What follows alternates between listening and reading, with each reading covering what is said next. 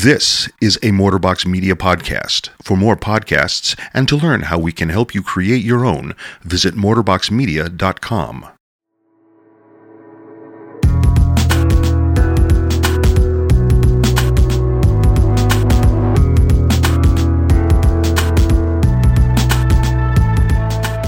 Hey, welcome to the Madison Story Slam podcast. I am your host, Adam Rosted, here bringing you two more great stories from one of our live events. But before we get to those stories, let's get down to just a little bit of business. Thank you so much for tuning in today. Hit the subscribe button if you are not subscribed already. And while you're at it, you can leave us a rating and a review on iTunes or Apple Podcast app, or anywhere that you can do those things. That helps us a ton. The ratings help people find the show. A higher rating means more people are likely to find it. And a review helps me know what you're liking about the show and maybe what you'd like to see different about the show. I want to remind you that on Saturday, March 16th, our next live event is happening. The theme is Courage. It's happening at the Wilmar Center in Madison, Wisconsin, and it is a night of story and songs because a good dear friend of mine named Nicholas Blazina will be there to put on a little concert for us after the stories are over. We can't wait for it. We're so excited and hope you are too, and we want to see you there. Today's episode is kind of a heavier one than we normally have. First up, we've got Alejandro A. Alonso Galva telling a story about his father. And then after that, the winner of our Scars Story Slam, Julia Velu, is telling a great story about her relationship with her mother. Without further ado, here's Alejandro. So this is my first time up here. I'm Alejandro Alonso Galva, and my girlfriend thought it was a good idea for me to do hot yoga right before this. So if I sound like I have a stroke, it's because I did. So my story is about the type of scars you get when you do or you say something that you would have done differently if you would have just known a little bit better. And it's about my dad. So Alejandro, obviously, what does that mean? Where am I from? I'm from Arecibo, Puerto Rico. I was born there to a Cuban refugee, my dad, who fled from Fidel Castro's Cuba, and to a small-town farm girl, my mom, from Costa Rica, and we were dead broke. We had nothing in Puerto Rico. My mom used to have to take a calculator to go to the grocery store so that she could calculate how much money we exactly had and get the sales tax just right.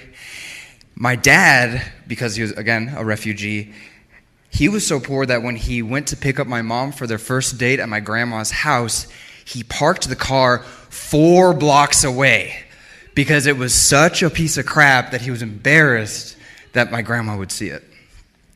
But, thanks to Jimmy Carter, who, by the way, is eligible to run again,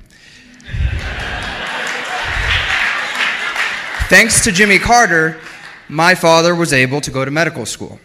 And so we knew, okay, Papi, he's studying, things are going to be okay. Eventually a letter comes and my dad is able to go to the Ohio State University, for a fellowship. And we get there, and if we thought we were poor in Puerto Rico, oh my God, the United States prices were even worse and it was even more terrible. But again, we knew my dad was working hard, and we knew things were going to be okay. My dad starts his program at Ohio State. He meets his boss, his attending, and he is a racist beyond belief. He is a racist who pushes my dad in the middle of surgeries, away from the patients, tells my dad, "You are worthless. You don't speak English. How the hell do you think you're going to ever become a surgeon?" And my dad would come home from the Ohio State every day and just break down to my mom. But my mom, being that strong farm girl, would look at my dad and say, "You're working hard. It's going to be okay." And what Papi's boss, his attending, didn't understand is that it doesn't matter what language you speak when it comes to scars. It doesn't matter what language you speak when it comes to working on the human body. You don't have to speak the same language to save a life. And so my dad worked hard, and he worked hard, and eventually he was able to get a job at the University of Nebraska and leave the Ohio State University. He works hard, and eventually he is promoted to Chief of Cardiovascular Surgery for the University of Nebraska Medical Center. And he buys my mom a house, he buys my mom a car, and Mama doesn't have to go to the grocery store with a calculator anymore. He buys my mom the American dream. But, again, my dad's Cuban, and just to give you a little description of him, imagine if Al Pacino playing Scarface, imagine if Scarface wasn't about a drug dealer, but it was about a surgeon. That was my dad, right? He'd be like, say hello to my little friend, Scalpel. That was my dad. He was gregarious. He was overconfident. Sometimes he would get called by the hospital and they would say, Dr. Alonso, you are due in surgery. And he'd be like, oh, I'm just in the office. I'll be there in a minute. And he was at home. And he would get to the surgery 40 minutes late, but he would still finish an hour or two ahead of all the other surgeons. He just had that thing. And well, he did well. And when he got his job, he decided to treat himself. Remember that crappy car he had to pick up my mom? Well, he decided he was going to level up. And he bought himself a 911 Porsche. Ooh, right? Impress grandma with that. And he drove fast. And my mom started to repeat a line every day at dinner like, Anselmo, Anselmo, you drive too fast. Anselmo, you drive too fast. And one day, he drove to work too fast, and he didn't come home. And I remember, I'll never forget, my mom answering the phone and knowing that it was a bad phone call because I heard the phone ring, and 2 seconds later, I heard my mother scream. And I asked her, what's wrong? And she said, your father's been in a car accident. And she went rushing out the door. And she said, you're in charge. Take care of your 4 other siblings. You're in charge. I got to get to the hospital. And my brother looks at me, and he says, Alejandro, what happened? And I said, Bobby's been in a car accident. And he says, why? And I said, because Bobby's stupid. Scar number 1. And so my mom's at the hospital. She sends Clara, our babysitter, over to take care of us. And we all go into the Nintendo room to wait it out, right? The little room that all the kids hung out in. And in this room was a fax machine that never worked. Remember fax machines? You had to send a little thing. This thing never worked. But the phone was still viable. And so when my mom would call with updates, I'd grab the phone and I'd listen, and she'd say, Anselmo's going into surgery. Anselmo is out of surgery. We're waiting to hear back. Anselmo's going back into surgery. And then the phone rings again, and I answer the phone, and my mom says, are the kids listening? And I said, Mommy, sí. Yes, we're listening. And I take the phone and I put it on speakerphone and I set it down and I said, we're listening. And my mom says, Anselmo se murió. Anselmo's dead.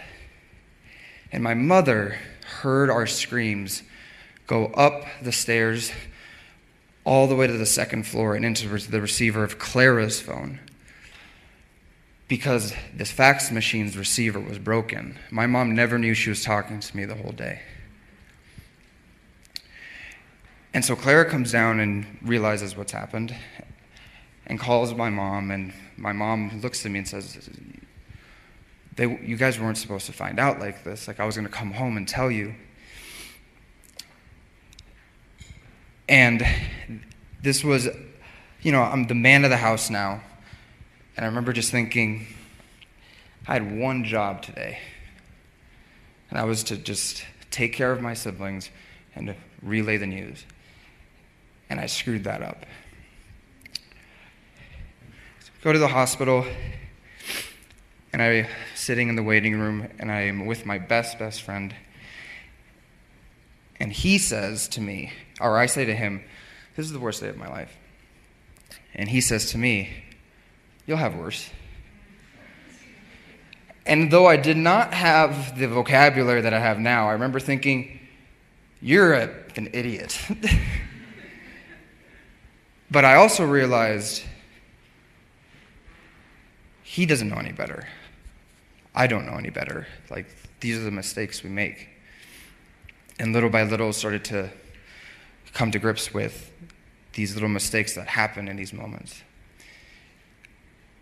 But to this day, I think about that all the time, and this is actually the first time I ever told this story. But I think about it all the time, and I still see my brother's face and my sister's face when through the phone my mother said, "Anselmo se murió." So I guess my story is about learning to forgive yourself for those little scars that happen because we're human, and sometimes we just don't know any better. Thank you.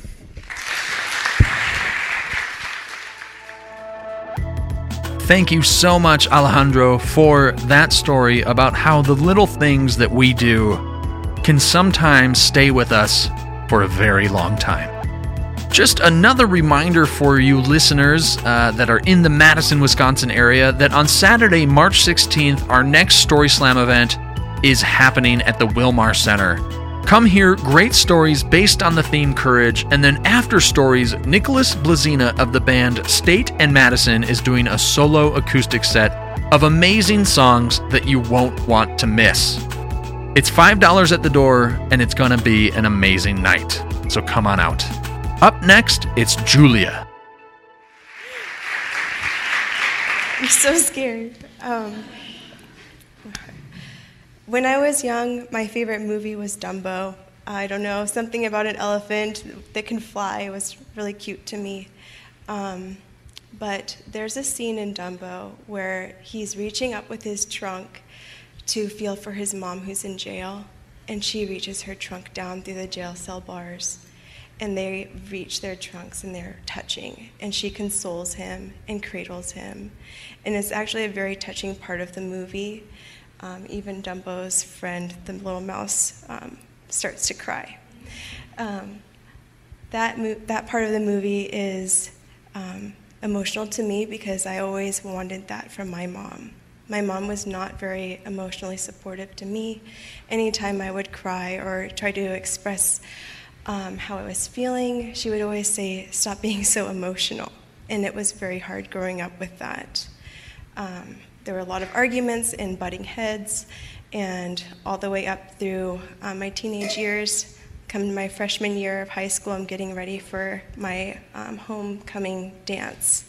It's the weekend before homecoming dance, and I have my dress picked out from Bellevue Square Mall, which is a very upscale mall where I live back home in Seattle.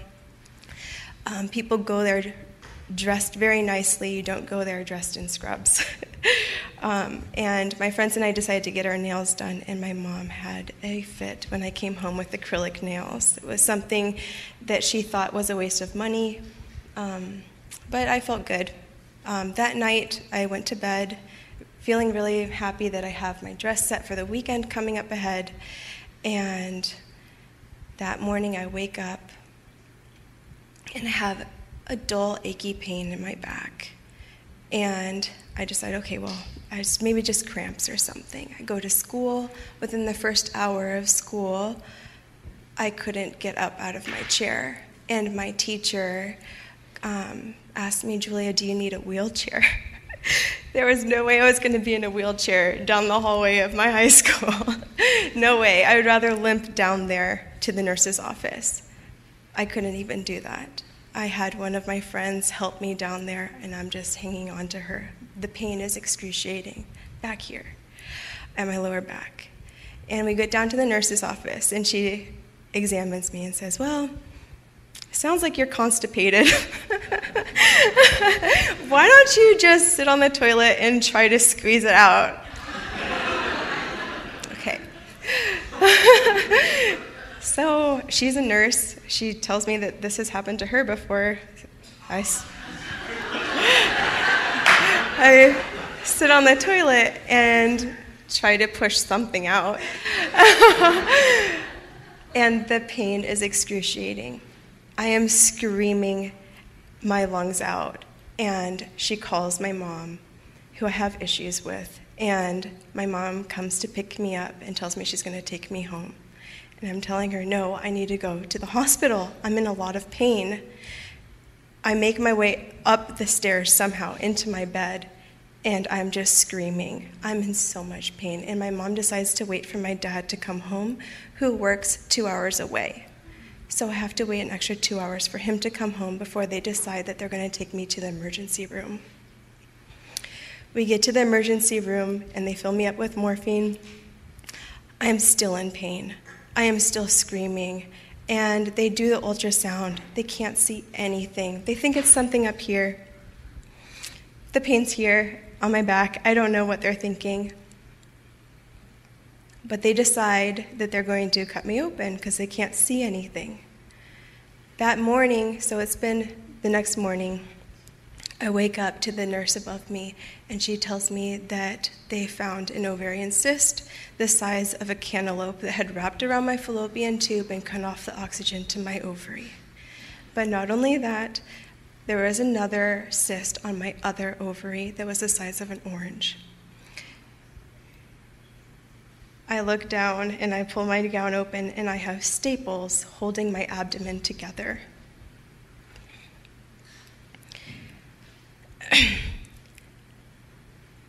On top of this, she tells me that I might have cancer, that they're going to test one of my cysts for cancer. And on top of that, I may never have children, which is very sad for me. I've always wanted to be a mother, and learning this at a very young age was heartbreaking. And on top of that, she told me that this might happen again later in my life, that a cyst will grow on my ovary, the one that's okay. So I spend 5 days in the hospital. On the day that I come home is the day I should be at homecoming, and I feel like crap. I feel like I'm Frankenstein. I feel so ugly, and I feel like my life has ended already. I've always wanted to have children. This was very heartbreaking for me. And my mom is not very comforting at all. As we're driving home from the hospital, she puts the blinker on way before our exit at home, and she tells me we're going to Bell Square, where I got my homecoming dress, to cut my hair, because my hair is matted. And I am crying, please don't take me there. Please don't, Mom. I just do not want to go to that mall. Everybody's going to look at me. Julia, your hair is a mess. You need to have it cut. We cut my hair, and it's much shorter than I ever wanted it to be because they can't get the knots out. And when we get home, my mom walks over to me with the nail clippers because she needs to cut off my acrylic nails because of the bacteria that can grow underneath the nails. I feel like shit, and I hate my mom. I feel like she is trying to hurt me so much. And, sorry. For 2 months, I'm waiting for my body to heal. I'm trying to get stronger so I can go back to school. Everybody's wondering where I am.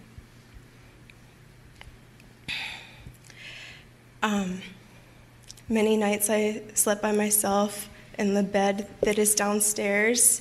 It's a pull-out bed. It's not very comfortable. And one night, while I'm down there, I start coughing. And if you put your hand on your abdomen and you cough, you feel your muscles contracting. It's a strenuous thing. Laughing and coughing is very hard for me to do at this time.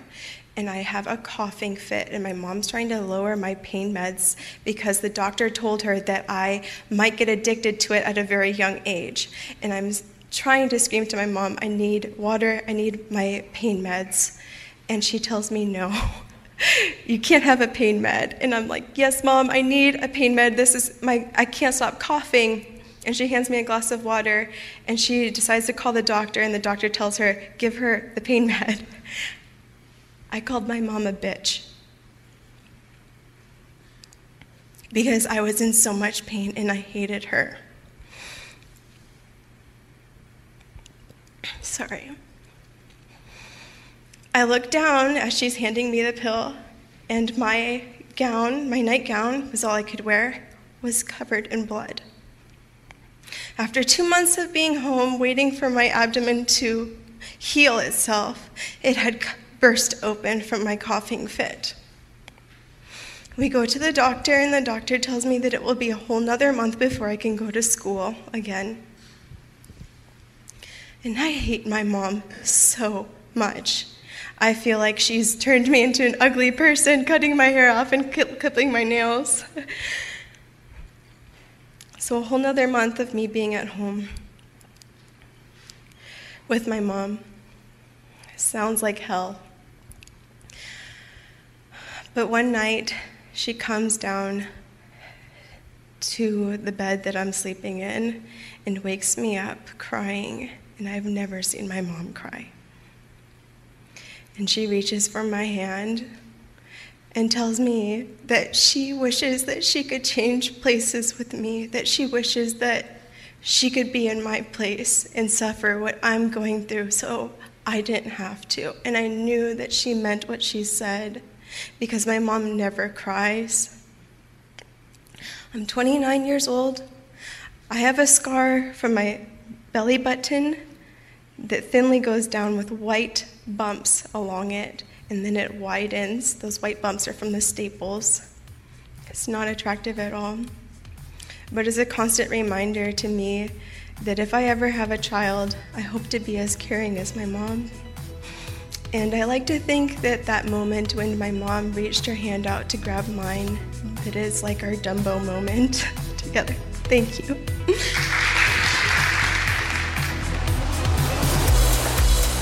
Thank you, Julia, for being brave enough to share that incredible story about the relationship with your mom and your Dumbo moment. Big thanks to both Alejandro and Julia and all of our storytellers that we feature on the podcast for opening up themselves and letting us take a peek into their lives. Your storytelling really does build community. So again, thank you. Saturday, March 16th, one last time I'm telling you on this episode, at the Wilmar Center in Madison, Wisconsin. Come on out for Story Slam Scars, an evening of story and song. It's going to be really great. We're going to have stories based on the theme Scars for half the night, and then the second half, it's going to be a solo acoustic set concert with Nicholas Blazina of the band State and Madison. It's $5 at the door, the first time we're ever charging, and that's just so that Nick can afford to come from Nashville and maybe get a little bit of something to eat while he's out on the road on this tour. Links for YouTube videos of the stories on today's podcast are in the show notes. Also, our new web store is in the show notes. Click that link to get t-shirts, hoodies, other merch. And as always, I love ya.